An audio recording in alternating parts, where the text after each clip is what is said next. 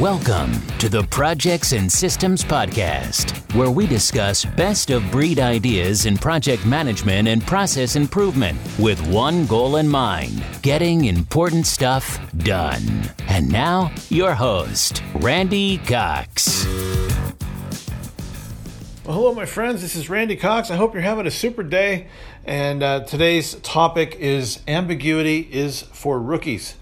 And so what I mean by that is sometimes we get too vague. We were too afraid to, we think we're going to offend people when we are talking about specifics. And so or we don't know what we're talking about.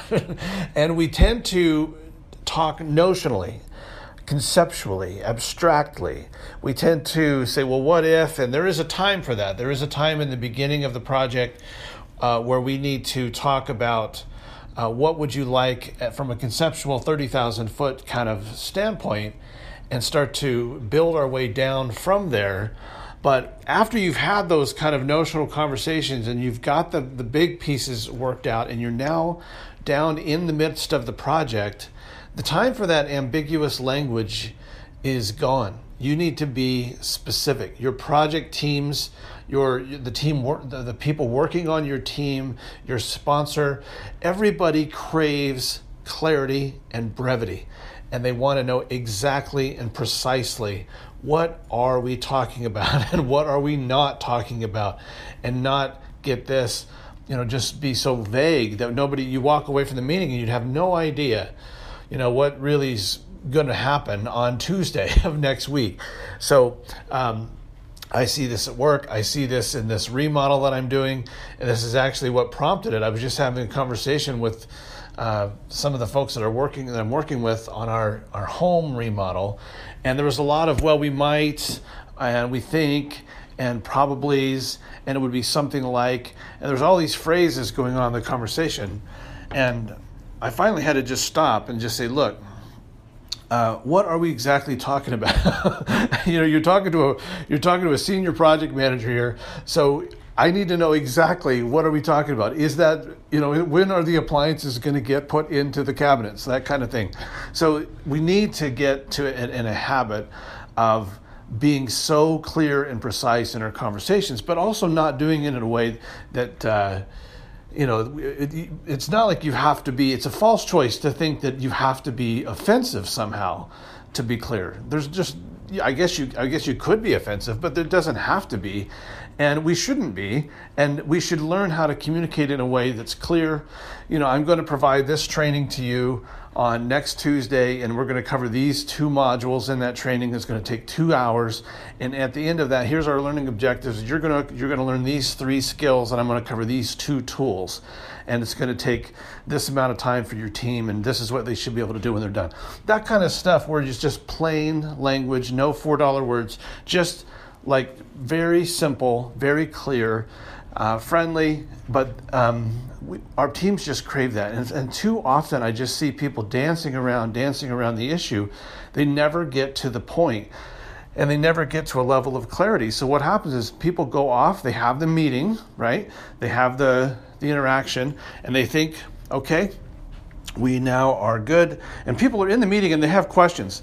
And I've seen this. There's people that are not in charge of the meeting. They're on the team. And so they don't feel like they have the ability to or the authority to speak up. And they have questions because they still are not clear on what we're doing. And some people will speak up, but a lot won't. And they look around and they think, well, nobody else is raising their hand. Nobody else is speaking up. So maybe everybody gets what's going on but me, right? I'll just figure it out after the meeting. So then we go our separate ways. The project manager, who was very unclear and very vague and ambiguous, walks out of the meeting saying, okay, great, I did my job. We've talked about it, and they think everybody knows what their roles are. And I bet you if you would take a survey right after that meeting, a lot of those people are walking out of there with no more clarity than what they had walking in, or maybe they're even worse. So it's our job to try to be clear. Now, I find doing this with pictures is extremely helpful. I'm a very visual person. Anybody that's worked with me, taken one of my courses, been in one of my workshops, they know. I go to the whiteboard like instantly, it seems like. But often we have to have a diagram, we have to have language, we have to have examples, we have to have them repeat back to us. And there's a series of ways we have to do to make sure that the message is getting across. But the point for today is, as project managers, we cannot live in a land of ambiguity. It's not allowed. If you want to live there, you're not going to be a project manager very long, because you're not going to be very effective.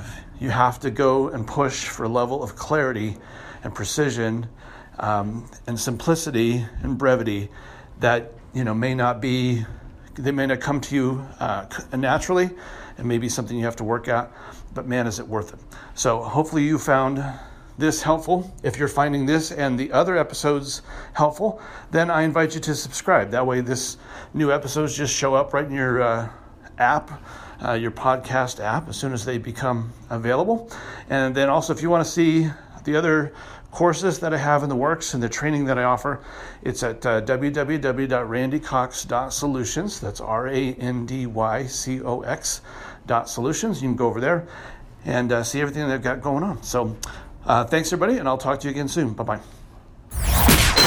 Thank you for listening to the Projects and Systems Podcast with your host, Randy Cox. Now, go get some important stuff done.